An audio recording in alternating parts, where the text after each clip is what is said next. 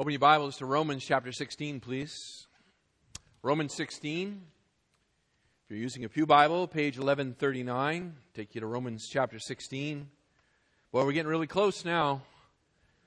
Getting really close. The horse can smell the barn.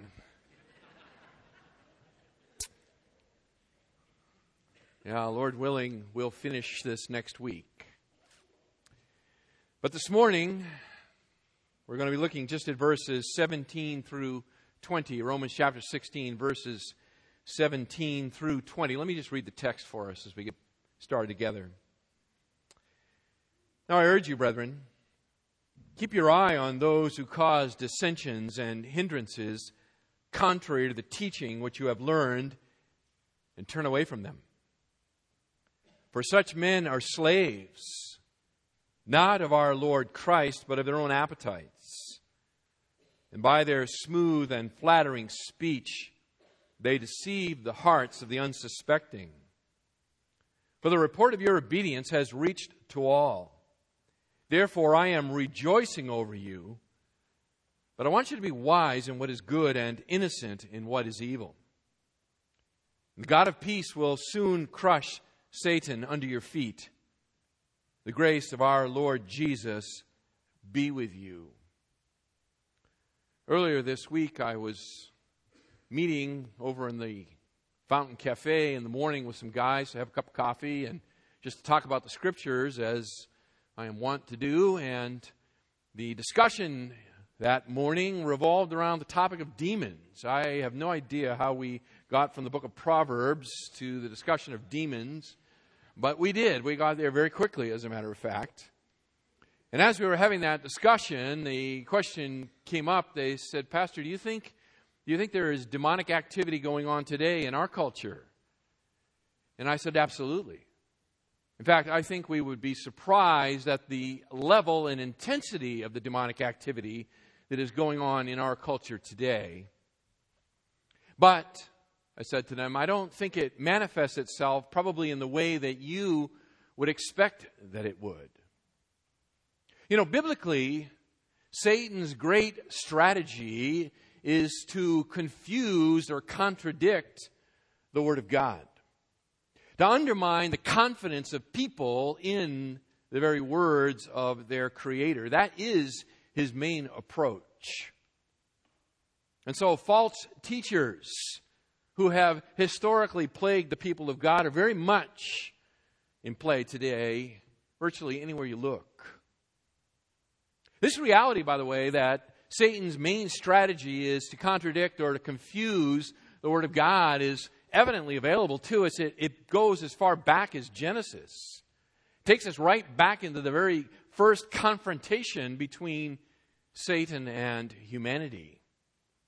Back in Genesis chapter 3, you'll remember in verse 1, Satan says to Eve, he says, "Indeed, has God said, you shall not eat from any tree of the garden?" Is that what God really said to you, Eve, that you can't eat from any tree in the garden? So immediately he begins to sow the seeds of doubt in her mind with regard to the Word of God. A few verses later, he flat out contradicts the very Word of God. And he says, "You shall not die if you take and you eat." We see this strategy, by the way, all through the pages of the Scriptures. I was thinking about this. When you get to the gospel accounts, there's like an explosion of demonic activity according to the biblical record. It's at an unprecedented level in terms of what the Scriptures record for us.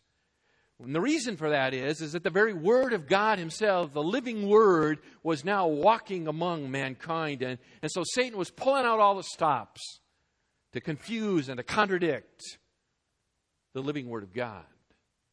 We see it in Luke chapter 4, verse 33 and following.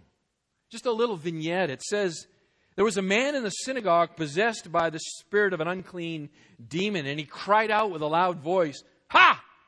What do we have to do with you, Jesus of Nazareth? Have you come to destroy us? I know who you are, the Holy One of God.' And Jesus rebuked him, saying, 'Be quiet and come out of him.' The last thing the Lord wanted was a walking advertisement from the demonic realm as to who He was and what His ministry was all about. That would create confusion. That would create contradiction with the very message that He came to preach. Beyond that, Paul says, 2 Corinthians chapter 11 and verse 3, writing to the church at Corinth, he says, I am afraid lest the serpent deceived Eve by his craftiness, your minds should be led astray from the simplicity and purity of devotion to Christ. Paul says, I'm worried about you, that you will be carried away in a satanic lie. Paul writes in Ephesians chapter 6, verse 11, put on the armor of God that you may be able to stand firm against the schemes of the devil. His schemes to confuse, to contradict the very word of God. 2 Peter chapter 2 and beginning in verse 1, Peter writes, but false prophets also arose among the people, just as there will also be false teachers among you, who will secretly introduce destructive heresies, even denying the master who bought them, bringing swift destruction upon themselves. And many will follow their sensuality, and because of them, the way of the truth will be maligned. This is Satan's grand and master strategy. It is to confuse, it is to contradict the Word of God, to sow doubt in the minds of people, and thus draw them away from the truth. But here we are in Romans 16. The very close of the letter, Paul is winding this letter down, which, by the way, reminds me a little bit of the Lord of the Rings. You know what I'm saying? There's like one ending after another. And that's kind of the final chapter here in the book of Romans. There are a number of endings to this book, it seems. It's just Paul just can't let it go. But it's really strange, at least at first glance, when you think about this. Just look back at the text with me. We noticed last week in verse 16, he says, greet one another with a holy kiss. All the churches of Christ greet you. It'd be a great way to end. And then you look down to verse 21, and it says, Timothy, my fellow worker, greets you, and so do Lucius and Jason and Sospater, my kinsmen, and on some more greetings. So it's kind of odd, at least at first glance it's odd, that sandwiched between these two greetings, we find this really strong section with regard to false teachers, with regard to satanic strategies to destroy the church and the people of God. Why? Why does Paul do that? Why does he insert this warning about false teachers right into the middle of his closing? It almost seems a little bit out of place, doesn't it? Well, the answer is we don't know exactly why he did it. The Apostle Paul doesn't reveal that to us, so we can only speculate a little, and I'll do that for you. I'll speculate a little bit with you.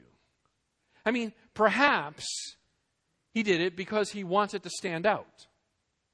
Maybe it's part of his strategy all along in terms of writing this letter to the church at Rome, this magnum opus that lays out Paul's gospel, as he says here in verse 25. And so when you get to something near the end and you insert it there, it resides in people's memories. It's sort of the last things they hear. And so maybe that's why he does that. Maybe he inserts it here because he wants them to remember this, to catch this, not to miss it, make it stand out. After all, a warning about false teaching is a clear demonstration of one's love and concern for other people. And Paul says, I have love for you. I have concern for you here in Rome. And so maybe that's why he does it, just to make it stick out in their minds. Beyond that, perhaps just his statement at the end of verse 16 where he says, all the churches of Christ greet you. Maybe just thinking about all the other churches and the problems that all the other churches face just brings this to his forefront in his thinking. And so he inserts it here to remind them. Could be that.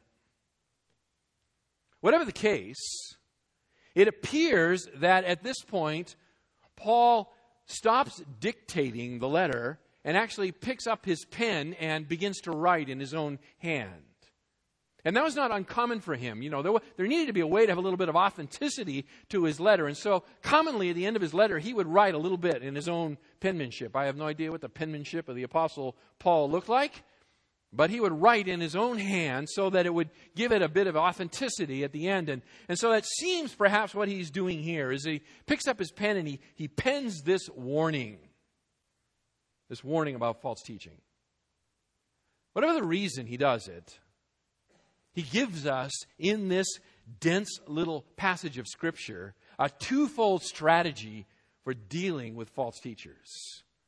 And since the Apostle Paul, under inspiration of the Spirit of God, thought it necessary to include to the church at Rome, under the power of the Spirit of God, it is necessary for us to hear it today.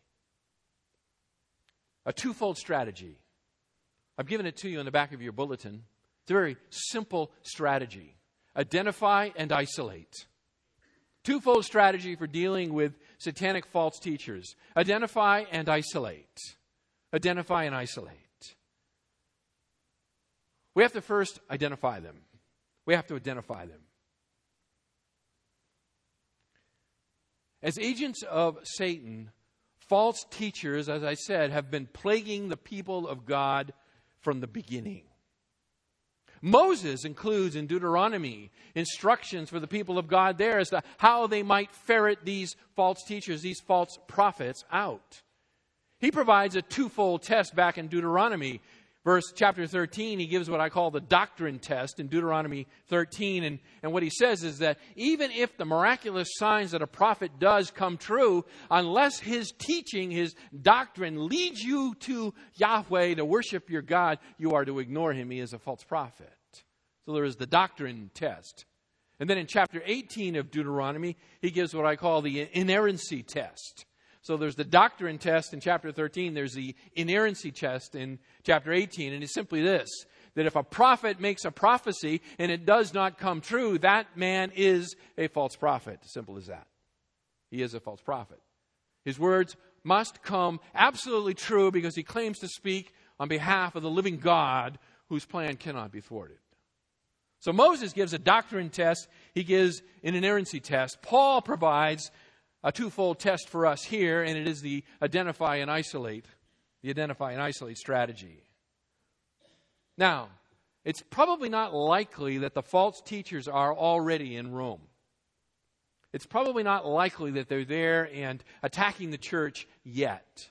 And the reason I say that is Paul only gives general directions here about how to deal with them. He doesn't really give us any specifics. He doesn't call out the heresy for us. In other New Testament letters where the false teachers are already infecting the church, Paul identifies just exactly what the heresy is and how it's to be combated. But here he only speaks in general terms. He doesn't refute the heresy.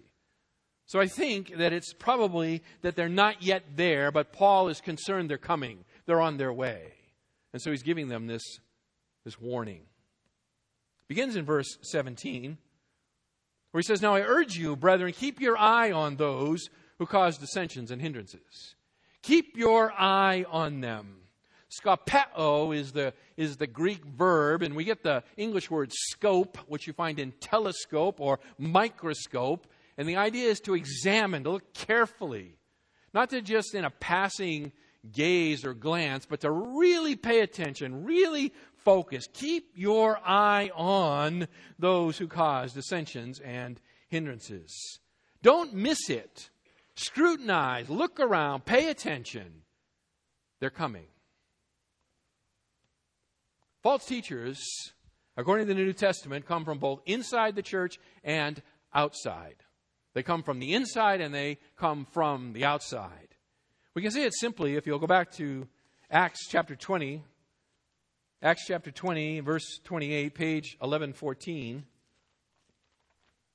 You can see Paul's prophecy to the elders at Ephesus about the danger of false teachers arising from inside of the flock. Acts chapter 20, beginning in verse 28. Paul says there, and he's giving kind of his last words of instructions to the elders at Ephesus. He's soon to leave them. He says, "Be on guard for yourselves and for all the flock, among which the Holy Spirit has made you overseers, to shepherd the church of God, which he purchased with his own blood. I know, Paul says, look at it, I know that after my departure, savage wolves will come in among you, not sparing the flock. And from among your own selves, men will arise, speaking perverse things to draw away the disciples after them. Therefore, be on the alert. Be on the alert. He says there are savage wolves coming to tear the flock, and they will even rise from inside of the body itself to tear it apart. So the danger comes from the inside. The danger also can come to us from the outside, and Paul makes that rather clear in 1 Timothy chapter 5. If you'll turn over there, 1 Timothy 5, the end of the chapter, page 1189.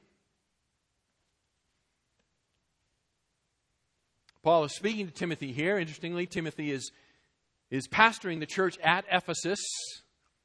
And Paul writes to him there in 1 Timothy chapter 5, and he gives him some really important advice. Beginning in verse 22.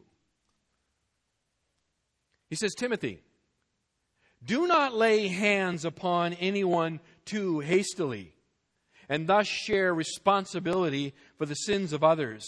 Keep yourself free from sin. Skip over verse 23. It's an insert. It's just a parenthetical thought. He continues, verse 24. The sins of some men are quite evident, going before them to judgment. For others, their sins follow after. Likewise, also, deeds that are good are quite evident, and those which are otherwise cannot be concealed. What Paul says here is, don't move too quickly, Timothy, elevating someone into a role of authority in the church. Don't be too quick to put your hands on them and to set them apart as a teacher among the people of God, to set them apart as an elder. And the reason you're not to do this, Timothy, is because for some men, their sins are they're back behind them and they drag them along. And it takes a little while for their character to be manifest, for their sins to show up. Some people, it precedes them, and you don't have to worry so much about them. You'll know when they get here. But there are others where it takes a while for the baggage train to catch up to them. And so don't move too quickly here, Timothy. Check them out. Get to know them. Make sure of their character before you elevate them into a position of leadership among the people of God. Because if you do this unwisely and you end up elevating a false teacher, he will tear the flock in half. He's deadly.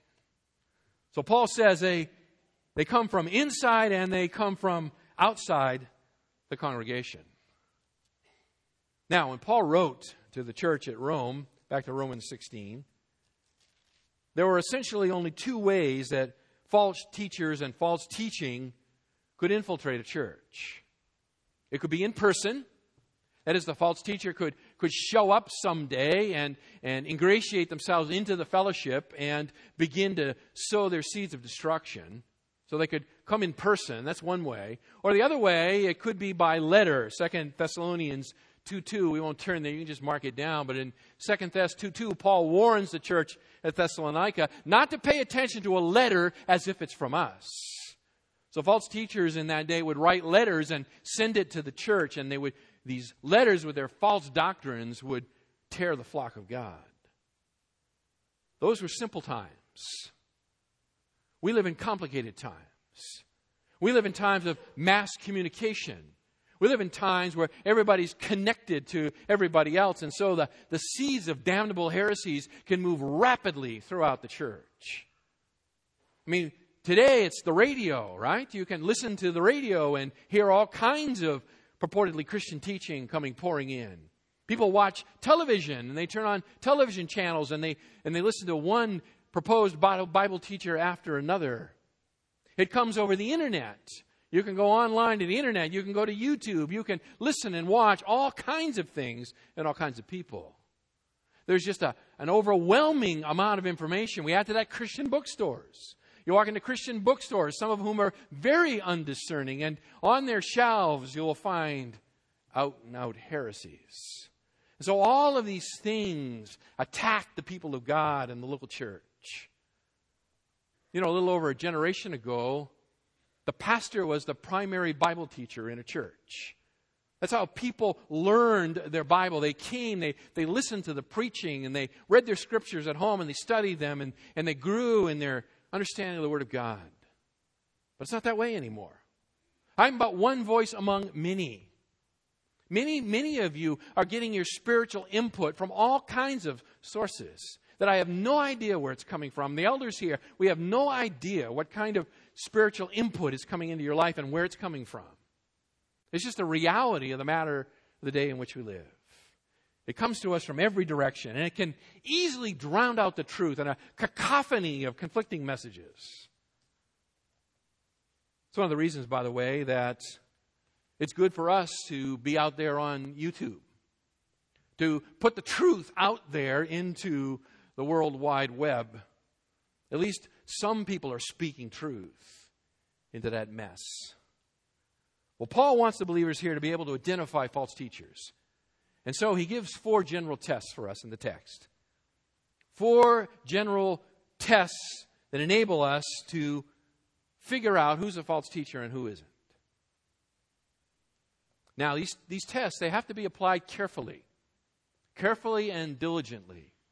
This is not a witch hunt. This is not a means to squash honest inquiry or differences of opinion. That's not the point. We're to examine carefully, we're to look around, we're to be diligent, but we need to ferret out these people who are a menace to the health of the body. And Paul gives us 4 ways to do it. The first of them, beginning at the first part of verse 17, is that false teachers are divisive individuals. They are divisive individuals. I urge you, brethren, again, verse 17, keep your eye on those who cause dissensions and hindrances. Dissensions and hindrances. We could translate it easily, divisions and stumbling blocks. Those things that cause people's faith to falter. Scandalon is the word translated here, hindrances, occasions for stumbling, things that lead to spiritual ruin, even to eternal damnation, if you were to trace the word in the New Testament. These are serious matters. False teachers divide the people of God away from their leadership. And they divide the people of God away from one another. They split up the body. They sever off pieces. They undermine the credibility of the leadership of the church. And they seek to establish themselves in those roles. And in the process, they cause divisions and stumbling blocks. Because they teach, again, verse 17, look at it. They teach contrary to the apostolic message. That is the gospel. Contrary to the teaching, verse 17, which you have learned. They contradict the gospel. They contradict the New Testament. They contradict the doctrine of the apostles that they have handed down to us. And they divide people away from the leadership of the church. James Montgomery Boyce, longtime pastor of 10th Presbyterian Church in Philadelphia, now with the Lord, he writes the following, and it's really insightful. So listen as I read. He writes, and I quote, often these people, speaking of these false teachers, often these are people who show up in a congregation suddenly, usually from another church where they have also caused trouble, though they give no indication of that when they come. They are knowledgeable. They usually have considerable abilities. They are leaders in the sense that they have enthusiasm and get people to follow easily. Generally, they are used to teaching and they want to fill this role in their new church. Unfortunately, although the Bible warns us to make full proof of those who want to be teachers, people like this are usually welcomed and quickly put to work because most churches need able people who actually serve, close the quote. Wow, is that insightful? How many times does a church say, we need teachers, we need people to help? And the basic requirement is, can you fog a mirror? If you can fog a mirror, we'll take you. Unknowingly, running the risk of elevating into a position of authority someone who is an agent of Satan, who would seek to destroy the flock of God. These are serious things. This, by the way, you want to pray for Summit Bible Church? This is the place you can pray for that new church plant. They're desperate for people. And the temptation for them will be, as people begin to arrive, and some of whom will be mightily gifted, or at least appear to be so, is that they will quickly move them into positions of leadership, and they'll move up the ranks rapidly, and the danger is that unknowingly the enemy can be brought right into the camp. Very dangerous. Pray for Summit Bible Church. False teachers are divisive. That's the first test. They are divisive. Beyond that, they are sensual. They are sensual. Look again, verse 18. Paul says, "For such men are slaves, not of our Lord Christ, but of their own appetites," literally belly. They are a slave of their belly. You can see the same kind of language over in Philippians chapter 3. Paul writes there, page 1177, if you want to turn over there. In Philippians chapter 3, verse 17. Paul's writing there about false teachers. And he says, "Brethren," Philippians 3:17, "Brethren, join in following my example and observe those who walk according to the pattern you have in us." Pay attention. "For many walk, of whom I often told you, and now tell you even weeping, that they are enemies of the cross of Christ, whose end is destruction, whose God is their belly," same word, "and whose glory is in their shame, who set their minds on earthly things." False teachers are men and women of great appetite, great physical appetite. I don't mean that they consume large quantities of food, although I suppose that's possible. But that's not the distinguishing mark. When Paul says their God is their belly, or here it says they are a slave of their belly, the idea is that they are a slave of their bodily appetites. They are driven by earthly things. It is their lust, it is their passion for fame or for power or for money or luxury or even sexual immorality that shows itself to reveal them to be sensual people, earth people, devoid of the Spirit. These kind of people, they may talk about the Lord, but they don't serve Him, Paul says. They talk about Him, but they don't serve Him. Instead, they serve their own bellies. They serve their own bellies. Sensual, divisive. Third, they are persuasive. They are persuasive. Again, verse 18. "And by their smooth and flattering speech, they deceive the hearts of the unsuspecting." Smooth and flattering speech. They use Bible language, but they don't mean the same thing the Bible means with the language. They speak in Christian jargon, but they don't mean Christian concepts with it. They're smooth, they're flattering, Paul says. They perform what I call exegetical sleight of hand. That is, they twist the text to make it say what they want it to say to support their damnable heresies. If you want illustrations of this, by the way, you can turn on the television and you can watch them. You can predict, if you spend a little time watching this, you can predict the moment when the sleight of hand will happen. You know a magician, right? They're holding their hand out here and they're doing something. They're focusing your eyes out here when they're really back here doing something else, right? That's how that sleight of hand stuff works. That's exactly what they do. You can predict the moment when they're going to twist the text and begin to make it say things it doesn't say. And frequently they graze in the narrative portions of the Old Testament. And they turn those promises to Israel into promises of prosperity by which they fleece the unsuspecting people of God.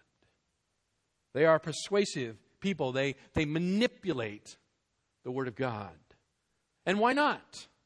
Well, that's what Satan does. You remember his confrontation with Jesus in Matthew chapter 4? He came to him with the Word of God, seeking to undermine Jesus' confidence in his own messianic ministry. And Satan twisted the Word of God, and Jesus rebuked him and said, "Begone, Satan."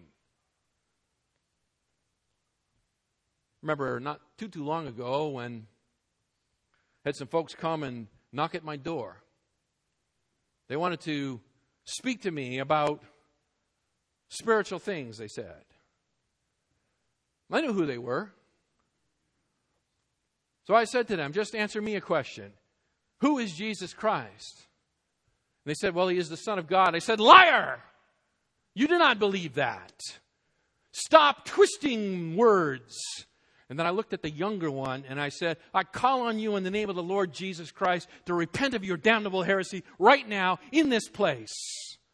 By that time, they are backing up off the front porch. I thought they were going to fall. I said, be gone. Be gone. Smooth and flattering speech. They probably thought, man, did I run into a grumpy old man? They're out there to steal your soul, beloved. They are out there to kill you. They want to kill you. And they do it by persuasive, flattering words. Fourth, they are deceiving. They are deceiving. By their smooth and flattering speech, they deceive the hearts of the unsuspecting. Do you see it? Their purpose is to deceive. That's their intention. They've been trained in these things. They're good at it. They come to deceive you. They come to confuse you. Throughout Paul's ministry, he was constantly harassed by false teachers. Constantly following him around. He would go to a certain location of the ancient world and he would begin a new work and plant a church and believers would begin to spring up and they would be baptized and he would begin to disciple them and then he would move on and as soon as he moved out of town, right in behind him came the emissaries of Satan, the false teachers. And they came to undermine his work, undermine the credibility in the gospel. And they weren't amateurs, they were good at it. They were good at it. Paul writes about these people. 2 Corinthians chapter 11, verses 13 and following. Listen. Paul says, for such men are false apostles, deceitful workers, disguising themselves as apostles of Christ. And no wonder, for even Satan disguises himself as an angel of light. Therefore, it is not surprising if his servants also disguise themselves as servants of righteousness, whose end shall be according to their deeds.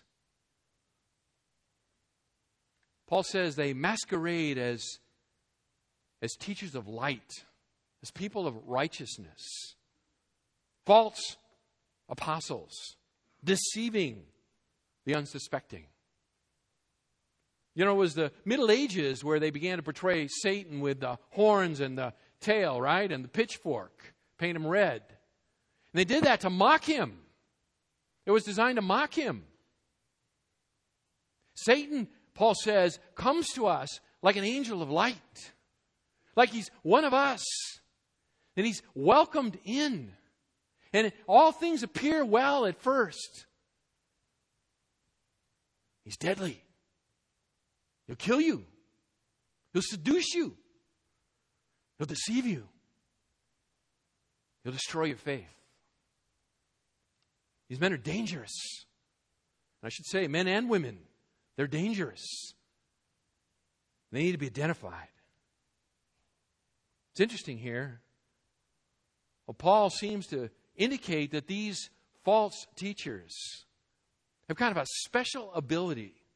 It's almost like a sixth sense, a radar or something. They can discern who are the gullible, who are the unsuspecting, Paul says at the end of verse 18. The innocent, if you will. That is, people who are not well schooled in Christian theology. They don't really know their Bible all that well. Probably because they haven't spent very much time studying it, truth be told. Certain people are just kind of open to the notion that everyone's a Christian. I hear people say to me, I went to the doctor, yeah, he's a Christian. I went to the dentist, yeah, he's a Christian. I went to the car mechanic, he's a Christian. I went to the real estate agent, he's a Christian. I don't know how everyone bumps into so many Christians, and I never do. I worked in banking a very long time, and there were only 2 people who told me they were Christians, and they both embezzled from me.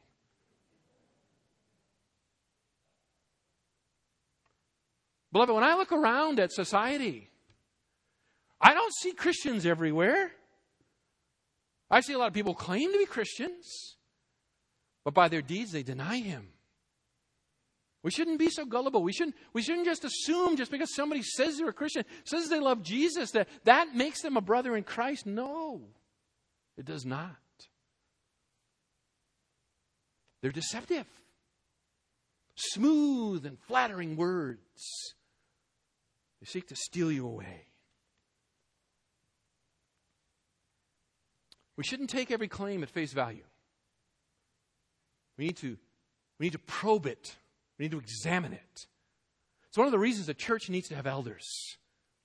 It's the elders of the church who can ferret some of this stuff out and protect the body.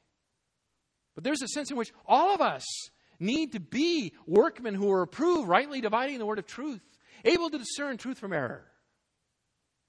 Your soul depends on it. Depends on it.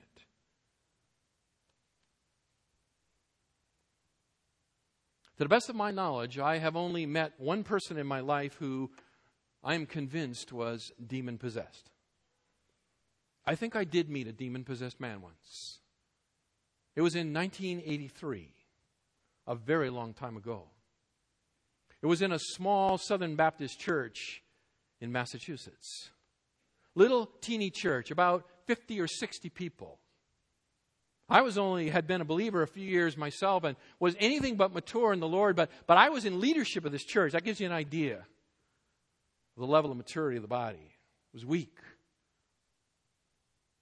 One day this older gentleman showed up. Really distinguished looking man, silver hair, all perfectly arranged, And he had this Bible that was so well worn. That was the first thing I noticed about him, how well worn his Bible was. And then he opened it, and he would begin to teach. And his Bible was like all marked up. There was just cross-references written in everywhere, words underlined, highlighting, all this stuff. And it was like every page of the Bible. I was just amazed.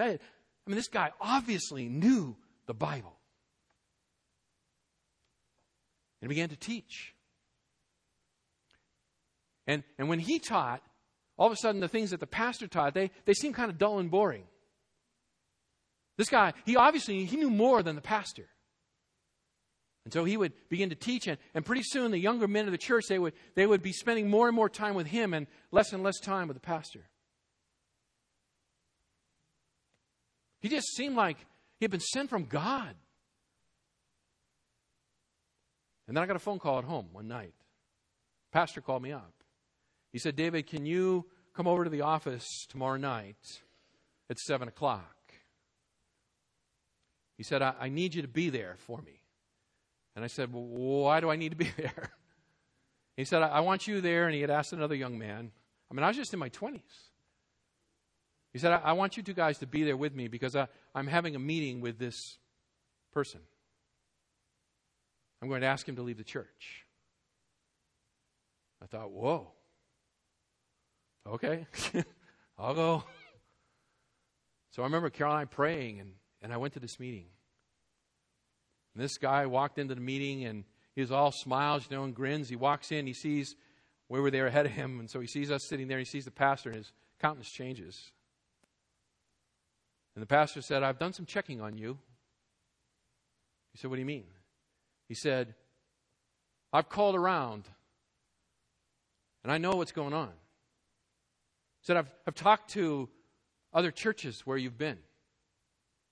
He said, I know about that woman. Wow. The guy's eyes became black as coal and filled with anger and hatred. I have never seen such a transformation come across a human face. I thought at the time I was looking into the face of Satan himself. It was so unnerving. The pastor said, there's nothing to discuss. You leave, and you leave now. The man started to put up a protest, and he said, now! The guy slammed his Bible shut and turned around, and he walked out the door, and we never saw him again. I thought, oh, whew. Man, I had never seen such a confrontation. I praise God for that little country pastor in that little church. He didn't have a seminary degree. He didn't have all of the bells and whistles. And yes, he was not the best Bible teacher you've ever heard. But he was a man of God who loved the people of God, and he was able to ferret out a false teacher in our midst. And he drove him from the flock. We need to identify them. That's Paul's first strategy. We must identify them. Secondly, we must isolate them. We must isolate them. Back to verse 17, the end of the verse. Paul says, turn away from them. A very, very simple command. His instruction to the believers of the church at Rome, very simple. Shun them, do not kiss them. Coming off of verse 16. Shun them, do not kiss them.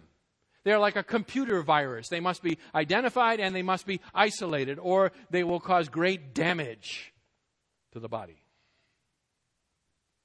Beloved, there is only one apostolic instruction when it comes to dealing with those who are a danger to the body of Christ. And it is a very simple instruction. We do not sit down with them and discuss anything. We drive them off like a wolf. We drive them off. 1 Corinthians chapter 5, verse 11. I wrote you not to associate with any so-called brother if he should be an immoral person, or covetous, or an idolater, or a reviler, or a drunkard, or a swindler. Not even to eat with such a one.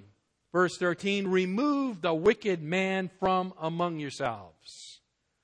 2 Timothy chapter 3, verse 5. Paul writes, they hold to a form of godliness, although they have denied its power. Avoid such men as these. Titus chapter 1, beginning in verse 9. Elders must be holding fast the faithful word, which is in accordance with the teaching, that he may be able both to exhort in sound doctrine and to refute those who contradict.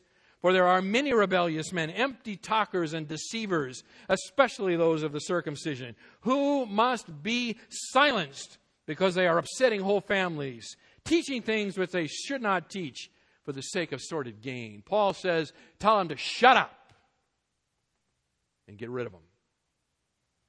Titus chapter 3, verse 10. Reject a factious man after a first and second warning, knowing that such a man is perverted and is sinning, being self-condemned. Factious man. Heretikos in the Greek.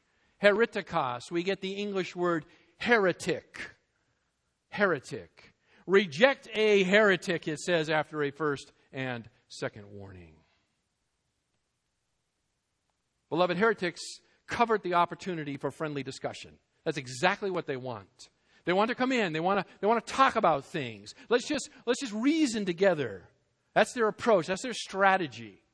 John says, 1 John chapter 1, or 2 John rather, chapter 1, verse 10. He says, do not let them into the house. Don't even invite them in the doors. Don't greet them. Don't give them a good, wishes for a good day. Tell them to get off your porch and get going.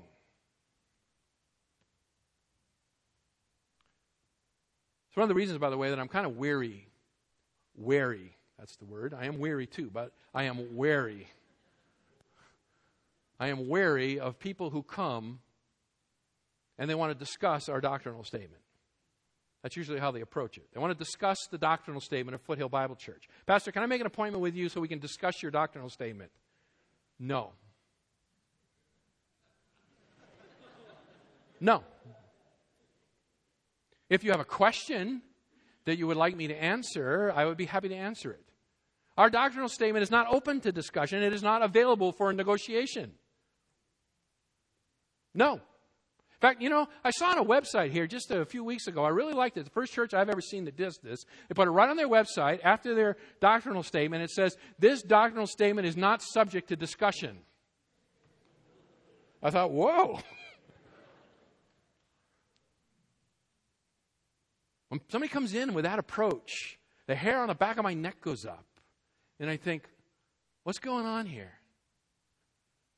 Or sometimes there are the young theologians who show up here at church.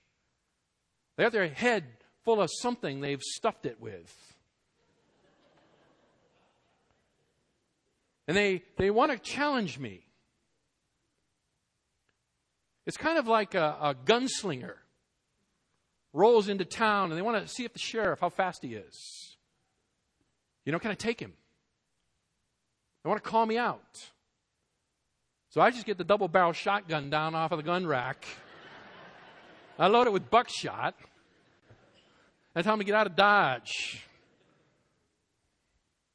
I'm not that fast. I'm just flat out going to tell you, I'm not that fast. I don't think well on my feet. Sure, somebody can come in and trip us up, can trip me up. So what?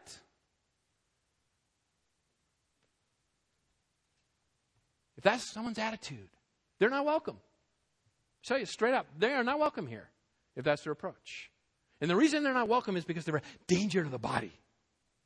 They are a danger to the body. They may not be a false teacher, but that level of arrogance and pride is a danger to the body. It'll begin to undermine leadership and draw away disciples after itself.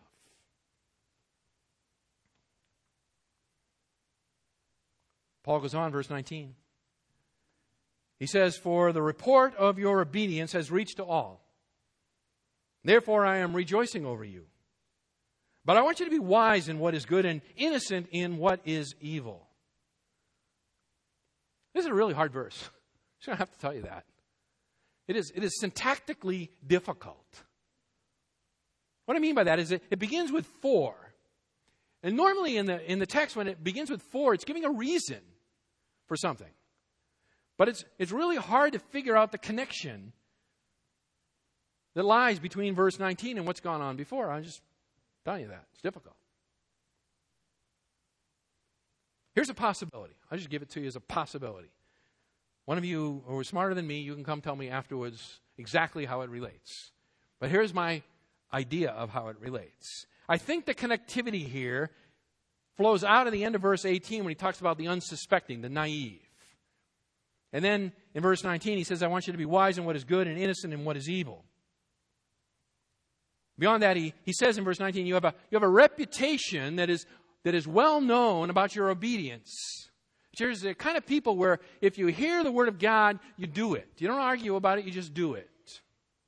And that's a commendable trait, by the way, a very commendable trait.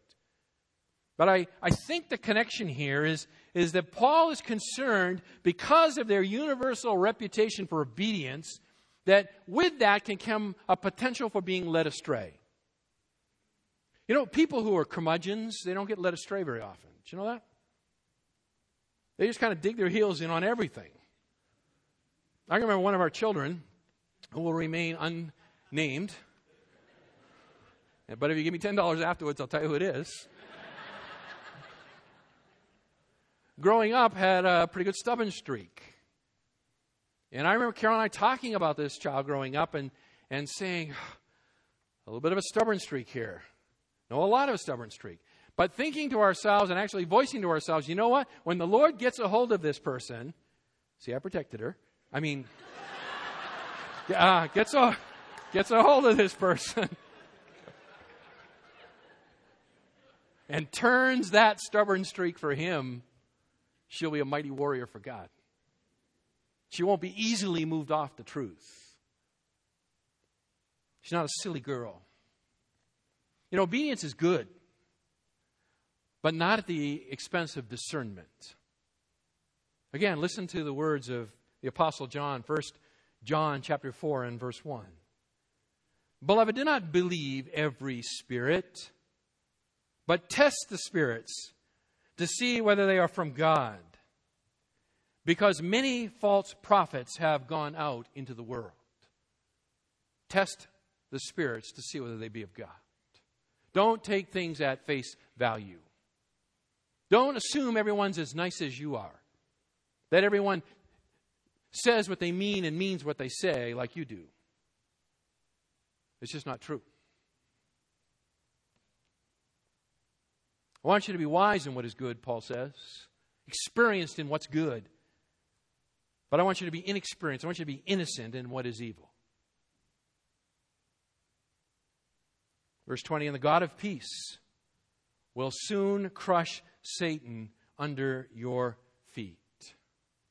We have an allusion here back to Genesis 3:15. Where God there says to Eve that her seed will crush the serpent's head. And I think what Paul is doing by bringing this in, he's doing two things. One, he's reminding them and us of the reality that behind false teachers lies Satan himself. This is spiritual warfare. This is spiritual warfare. But he also is reminding them that spiritual warfare will not last forever. And that indeed, Satan will be crushed. Messiah will triumph. And Messiah's people will participate in that great triumph. I think that's the idea. Satan will be crushed. The God of peace will do it. He will crush him, and he will crush him under your feet. Hang on.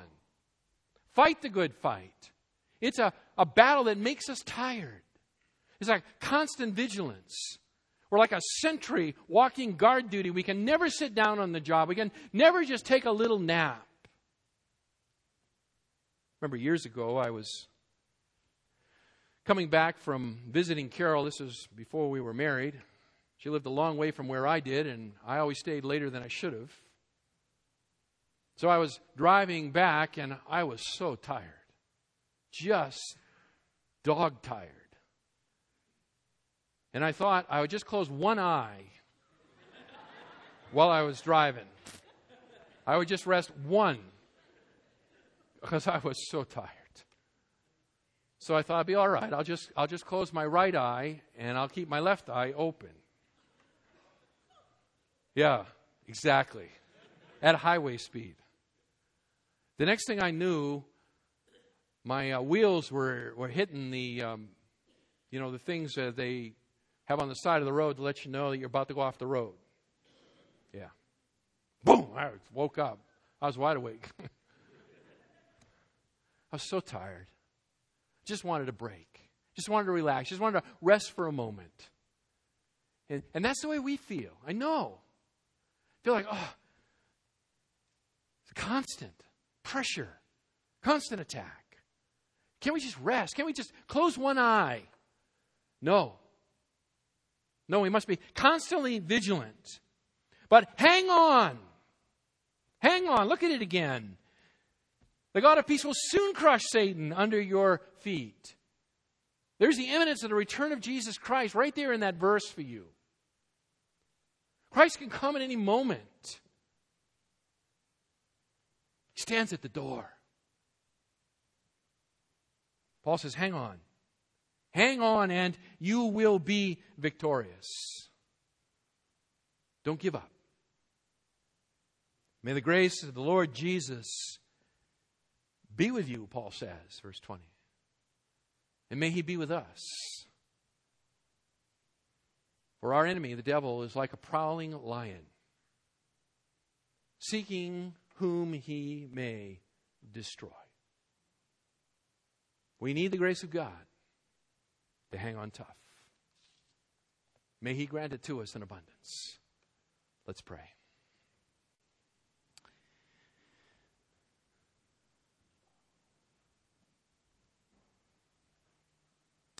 Our Father, we did not go looking for this message this morning. It came looking for us. Sandwiched as it is between the sets of greetings at the end of the letter to the church at Rome. Jarring in that regard, O Lord, it kind of stands out. Oh Lord, as the believers of the first century needed this message, we need it too. We live in a day, our Father, of a great abundance of false teaching. We live in a day, our Father, when, although the Scriptures are plenteous, your church is weak and undiscerning. Hundreds of thousands, yea, Lord, probably millions, are sucked up by false teachers who seek to destroy. Oh Lord, may you protect Foothill Bible Church. Our Father, may you enable us not to have a fortress mentality, that is, to wall off others, but to have our arms open wide in Christian love and hospitality, and yet at the same time, O Lord, to be wise and to scrutinize, to be aware of who is teaching the Word of God and what they're saying about it. O Lord, may you enable us as a body to grow in our understanding and love for the Scriptures, that individually we can sift out the chaff, dispose of it. Lord, as we go into 2011, seeking to continue to advance the gospel both here locally and beyond, as Summit Bible Church seeks to drive its taproot deep and to begin to make a real effect upon the community of North Fontana. Oh Lord, we are not so naive to think that the enemy is idle, but that he is scheming even now, that he is planning his attack, that the pressures and the attacks will come, that the opportunities for one to get in and tear the flock, either here or there, are great. Well, Lord, may you protect us. May you draw us together, and, oh Lord, may you enable us to preserve the unity of your church. That the reputation of Jesus Christ may not be bestowed. Oh Lord, that his name could be made known. We pray in the name of that matchless Savior, Jesus Christ our Lord. Amen.